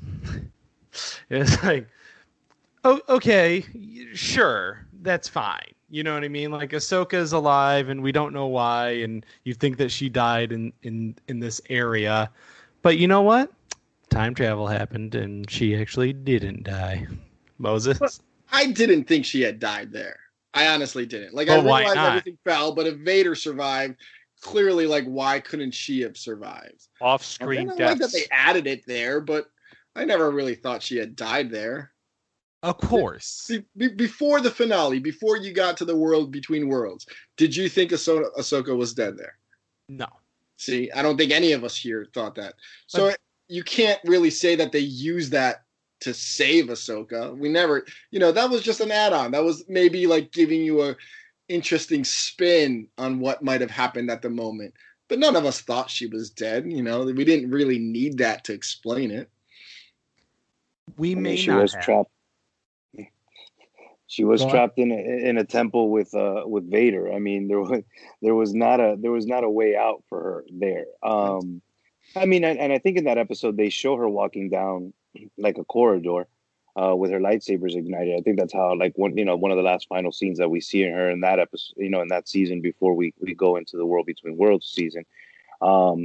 but yeah, I mean, it was a way to get Snips back without having to risk anything that's going to be, considered, retconning or anything like that. He was able to, reach into a hole and bring her back out.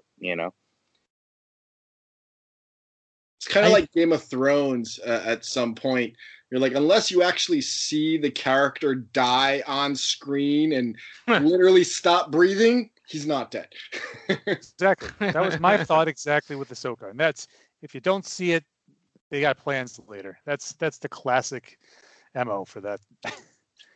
For almost any of it, right? Yeah. Like any sort of thing. Any story, Yeah. I love World Between Worlds, but I love it for the Emperor implications. As I was,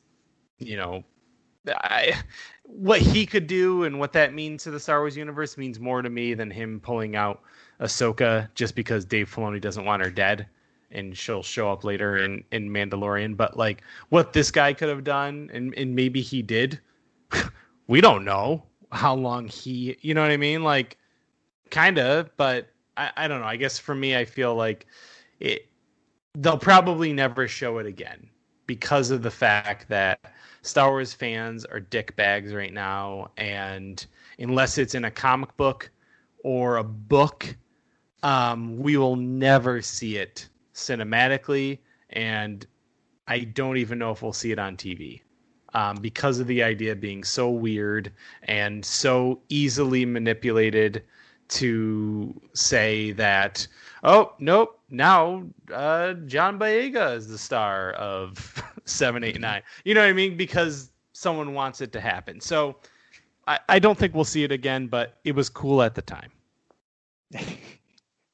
Yeah, no, there's so many things like, oh, they should have used it in episode 9. They should have used the Mortis dagger, blah, blah, blah. So it's like, I always find it funny, the amount of Star Wars fans, quote unquote, that haven't even watched anything outside the movies, including the shows, which I feel like are should be a part of what you're watching.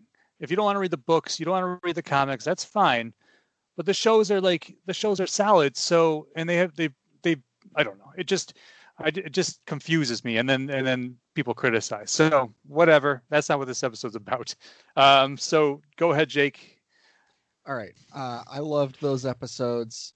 I honestly do hope that we see the World Between Worlds again at some point, but they are very careful in how they use it. I will say, maybe we didn't see Ahsoka's death because Filoni, unlike with the new trilogy, was smart enough to map things out in advance, and he already knew this was going to happen, and that nothing can be changed in the World Between Worlds. The Force willed it, so Ahsoka was never going to die anyways, because Ezra was always going to reach that point and pull her out. So they didn't show us her death because it wasn't permanent. And if they take that point to it, this stupid, toxic fandom, they'll use the World Between Worlds to erase 7, 8, and 9, can't happen because 7, 8, and 9 happened. The World Between Worlds can only be used if it's meant to already have happened in the will of the Force. Crazy time travel stuff. Because of something that happened in there. Exactly. It's really kind of just, like I said, it's so abstract. And I wish that everybody could see it, because this is where the storytelling is happening, and like I said before. So let's talk about stories that may happen. All right. So we know how Rebels ends. So where and when do you think we'll see our heroes and villains again, and how? What do you think the most? Say they bring back, here's an example, Ezra and Thrawn. How would that be best told, in your opinion? And we did lose Rocco. His son's not feeling so well tonight, so we hope the best for him. But that's why he's missing from the rest of the show. So back to the top. Go ahead, Ruben. Yeah, that's, to your point about, Ezra and Thrawn coming back. It's a tough call because, again, I don't want them to be shoehorned in somewhere for fan service. If we're gonna bring Hera back, if we're gonna bring Zeb out, if we're gonna bring Ezra and Thrawn back, it can't be an arc somewhere. Do I mind Hera popping up in the Mandalorian and piloting the Razor Crest for an adventure? No, not at all. I think that would be cool.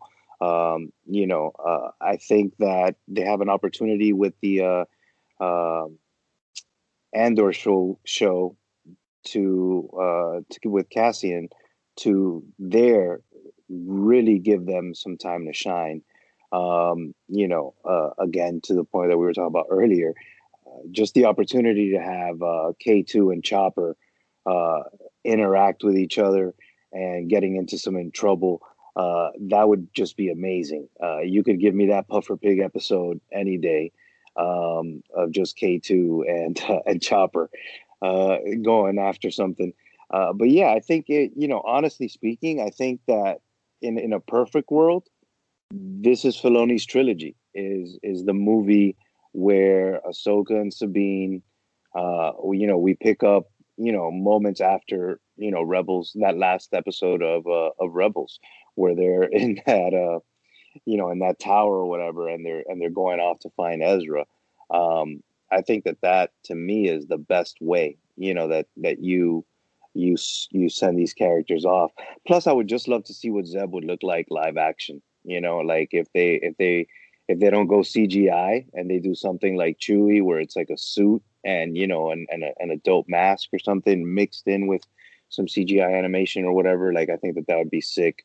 So I think that I think for me, if we're gonna bring these characters back at all, besides little pop-ups here and there in Mandalorian and the Rogue One spinoff show, give them their trilogy. Give them a trilogy and let them go to war with Thrawn, for real. Yeah, it's going to be interesting with what we get in live action with the Mando season 2 and how you brought up the Cassian show. The Cassian show is going to be a real test of what they can do with the Civil War period. And like, I know a lot of us, we've talked about this, how we don't want to keep telling the same stories within these time periods, but I'm ready for a Star Wars spy show. That's it. Yeah.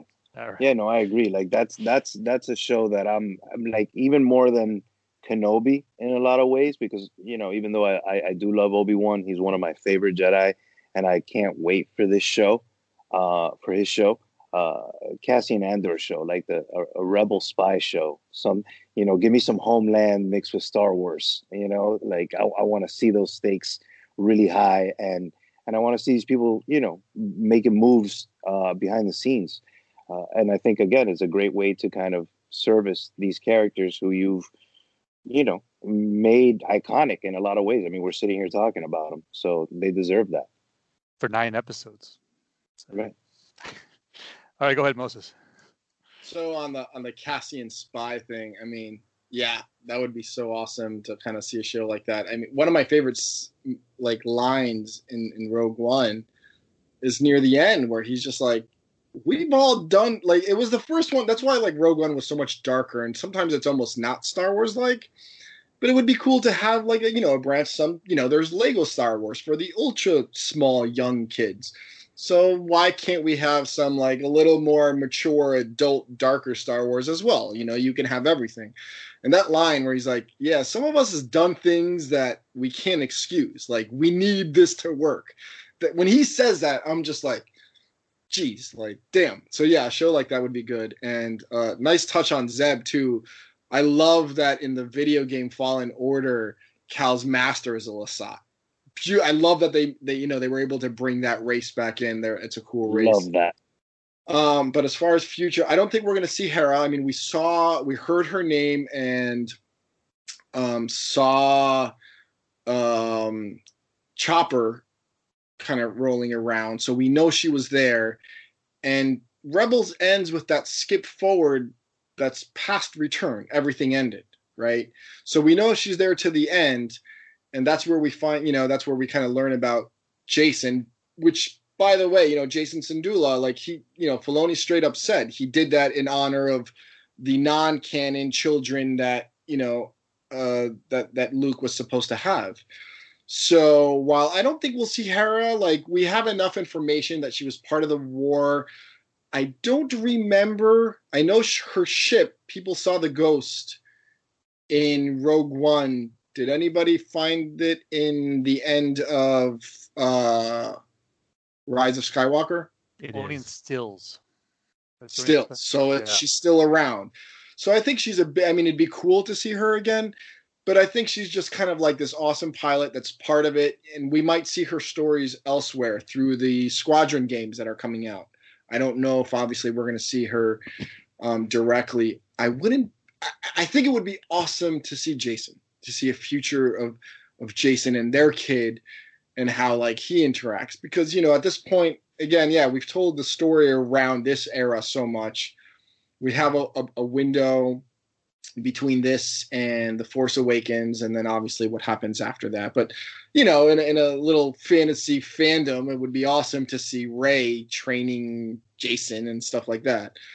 But straight up, if I remember correctly, the last thing of Rebels is literally, this is not the last of Ahsoka and Sabine, right? So, and that is what, post return, which is around, we don't know how many years, but Mando is 5 years after that. So the question is, because we know that Ahsoka's is she still playing Ahsoka? Rosario Dawson? Yeah.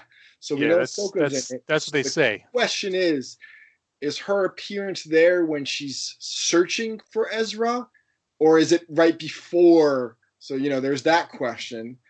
Because I really hope that it's after, to be honest, because Ahsoka is looking for Ezra with Sabine, and Sabine says, like, when did the Darksaber, Sabine left the Darksaber to, what's her name? I apologize, I forget her name. But that was the last we know of the Darksaber. And now suddenly, what's his name has it? Moff I'm Gideon. blanking on all the names today. But so, like, keeping Sabine with Ahsoka, I think really starts keeping that whole story alive. With the Darksaber and the Mandalorians, which, she's a Mandalorian. She was my favorite Mandalorian. I mean, I love that. And she, as far as a storytelling character, she's such a good role model too. I've been showing all this stuff to my 3 and 5-year-old niece about Star Wars, and I'm showing them like the Rebels, like Art of Rebels, and they're asking me, who's that? And, oh, look, that armor is like Boba Fett, and I'm like, I'm so proud of you. You recognize the connection. But then she's like, why is it so colorful? And I get to be like, oh, Sabine was awesome. She's like this female character that's so strong, and she has her own artistic view, and so I really, really, I feel like we would have heard who's playing her at this point if she was in it. But I really wish, she was in Mando and that their story continues. But maybe Filoni said, you know what? I still have their story, whether that be a cartoon, maybe that be the cartoon trilogy that we would love to see that we mentioned before. But I don't think Ahsoka and Sabine's Ezra chasing story is going to be in Mando. I think Mando is just a cameo because they're both in the outskirts. Mando is looking to find a place for the child, and obviously Ahsoka and Sabine are outside. Ezra's not around anymore, so they're going to be in those outskirts too. So it's going to be a cool cameo, hopefully well written. I trust it because Filoni's involved, so I don't doubt how well written it's going to be. But I do believe out of all the characters, Sabine and Ahsoka, we're going to see them, whether that be animated, whether that be a trilogy, who knows. But he clearly ended it saying there's more to that story, and clearly Disney is not done with Star Wars. So I don't see how we're not going to see that at some point. Yeah, that's the best point to put there, because it's like the Mando is his own show. These characters do exist in the Filoni world, and that he's going to use the opportunity to either, like you said, it's going to be crossing paths, or it's going to be much bigger and it's like the season finale, which leads into the next one. It's something even crazier where who knows what he wants to do. So you're right.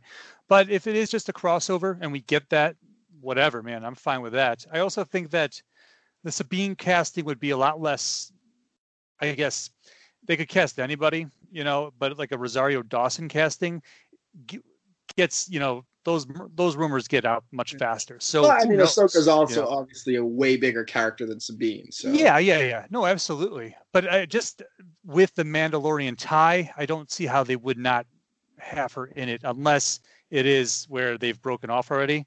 But 5 years isn't that long either. So who knows? I'm excited. We're all excited for that. So October 30th. It's gonna be awesome. That's it. All right, Casey. I think that the story of all those people are not over for sure. Definitely, I think we're going to see Hera again. And I think because it is Star Wars, even though it is The Mandalorian, we will see a battle.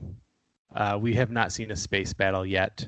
And I think it's time or coming up. You know what I mean? And maybe it's not Hera. Maybe it's her son or whatever, but I guess in that time period, it could be Hera. So and honestly, we don't see a lot of live action Twi'leks. So I think we're due for some Twi'lek action. We got that one in The Mandalorian episode 6 and it was great, but it would be cool to see more. As far as like Sabine and Ezra and Ahsoka and Thrawn, that's its own show. Like, we'll get a backdoor pilot in Mandalorian, and we'll introduce those characters again in the live action form and what they're going to be like. But to me, that screams backdoor pilot. We still don't know what that one female director is working on, what her story is going to be. I think like those characters all deserve to get more. Dave Filoni will not let Ahsoka die, and after we see them in Mandalorian, and I think it will be Sabine and Ahsoka, I think we'll get some sort of continuation of that entire storyline. That's my own personal opinion on it. See how it shakes out. Go ahead, Ruben. Yeah, no, I gotta agree. I think the backdoor pilot is definitely, the option for them if they're gonna go live action. And I think that them leaning towards live action, especially after Mandalorian, I think that's how Filoni would want to do it. And I think the Bad Batch cartoon is a sign of that, because if not, why wouldn't you follow up that amazing last season of Clone Wars with the continuation of Rebels? Like, why would you go? The Bad Batch were cool, but they're, it's not a story that needs to be told, I don't think. Although I did wonder what happened to them during and after Order 66, if they were affected or not. So it was just one of those things where it's like they definitely do deserve the live action treatment. I think also with the pandemic, so think about it this way, with everything getting pushed up, right? It's easier to get an animation out. So let's do the Bad Batch to still have some filler, like Mandalorian's gonna be out. When that ends, what do we got? Nothing, right? Nothing. We can read the High Republic, but we have nothing else coming out. So if they can get the Bad Batch out early next year, then that lull doesn't seem as bad. So I think maybe they may have just pushed that ahead faster than maybe they would have in the past, and maybe the reaction from the final season of Clone Wars. But I'm interested in this show, but without it's kind of like when I think about Star Wars Resistance, and like the fact that it is Filoni's idea, but it depends on who's going to be taking care of the show as well. So that'll kind of time will tell with that. Before I go to Jake, I did want to mention something, just because these rumors, there's been this rumor about a Thrawn movie and things like that. So my idea is, like, would they want to do a TV show with this whole thing to resolve it, or do they do it as a movie, and just have it as this epic live action, to do? It's all up in the air, and hopefully we get some news about that eventually. But go ahead, Jake. So for the characters we don't know where they are, Ezra, Sabine, Ahsoka, Thrawn, I honestly don't think they can be in the galaxy. I think they're all in Chiss space, which is the unknown regions.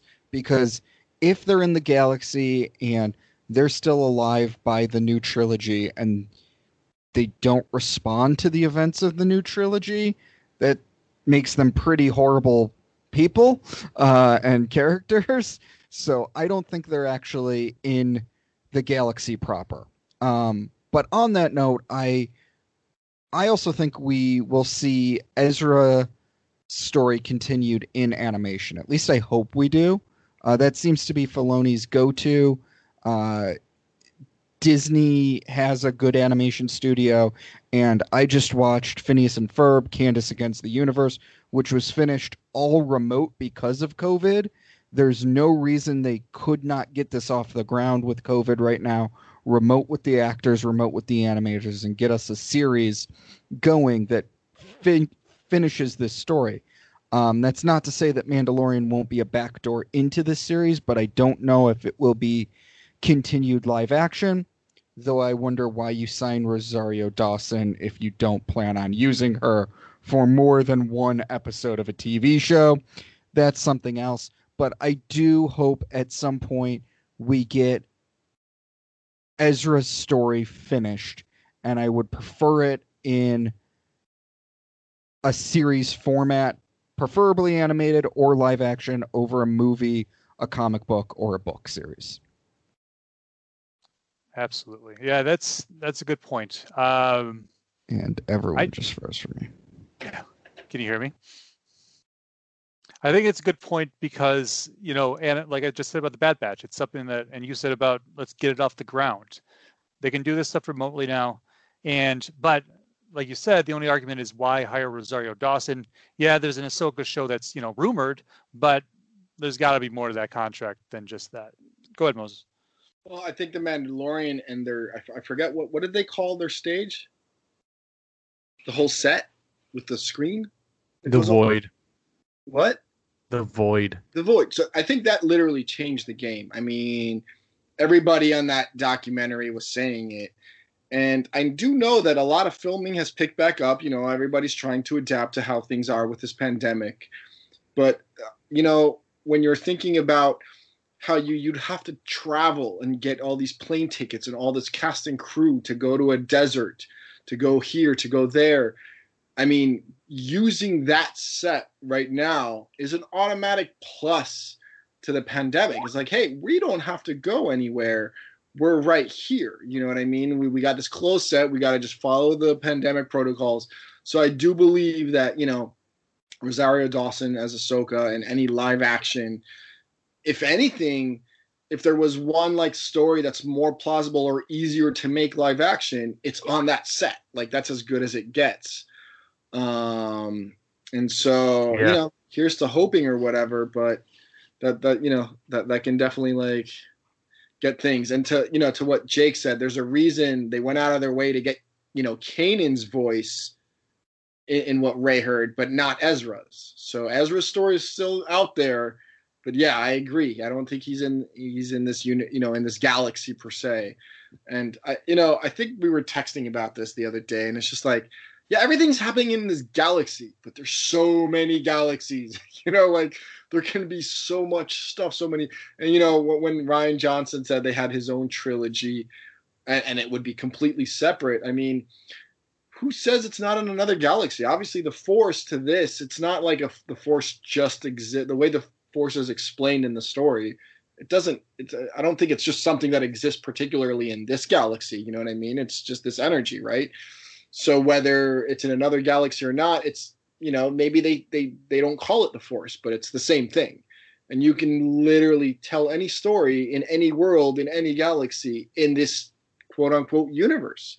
And you don't even have to literally call it the Force. It's going to be there. They might call it something else. They might not be Jedi Knights. They might be some other monks that use it and some other evil villains that use it. But it's so open to be able to tell these stories. And I got so excited, when they said about his trilogy. And, the fact that these space whales just disappear carrying Thrawn and stuff.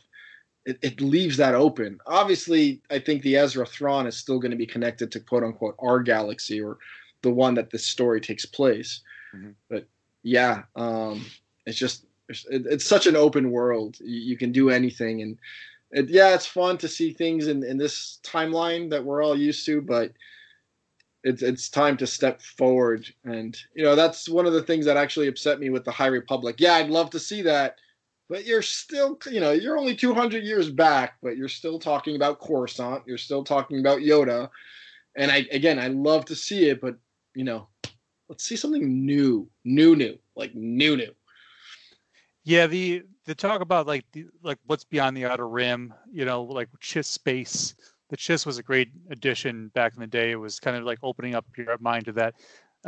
Also in the EU, the Yuzong Vong, the same thing. It's like, they wrote a 20-book series, and it was just like this alien species that came out of nowhere. So there are worlds out there. Let's see if we can tell stories there. You're right. You're absolutely right. Does anybody have any thoughts before we close out tonight? Final thoughts? Go watch Rebels if you haven't watched Rebels. That's it. That was part of my ending spiel. If you haven't seen that. That's it. Well, guys, thank you for joining me tonight on Star Warriors. It's always a pleasure to geek out about our favorite sci-fi franchise. And, listeners, you can check out this and other episodes on don'tforgetatowel.com. And we will see you next time. May the Force be with you.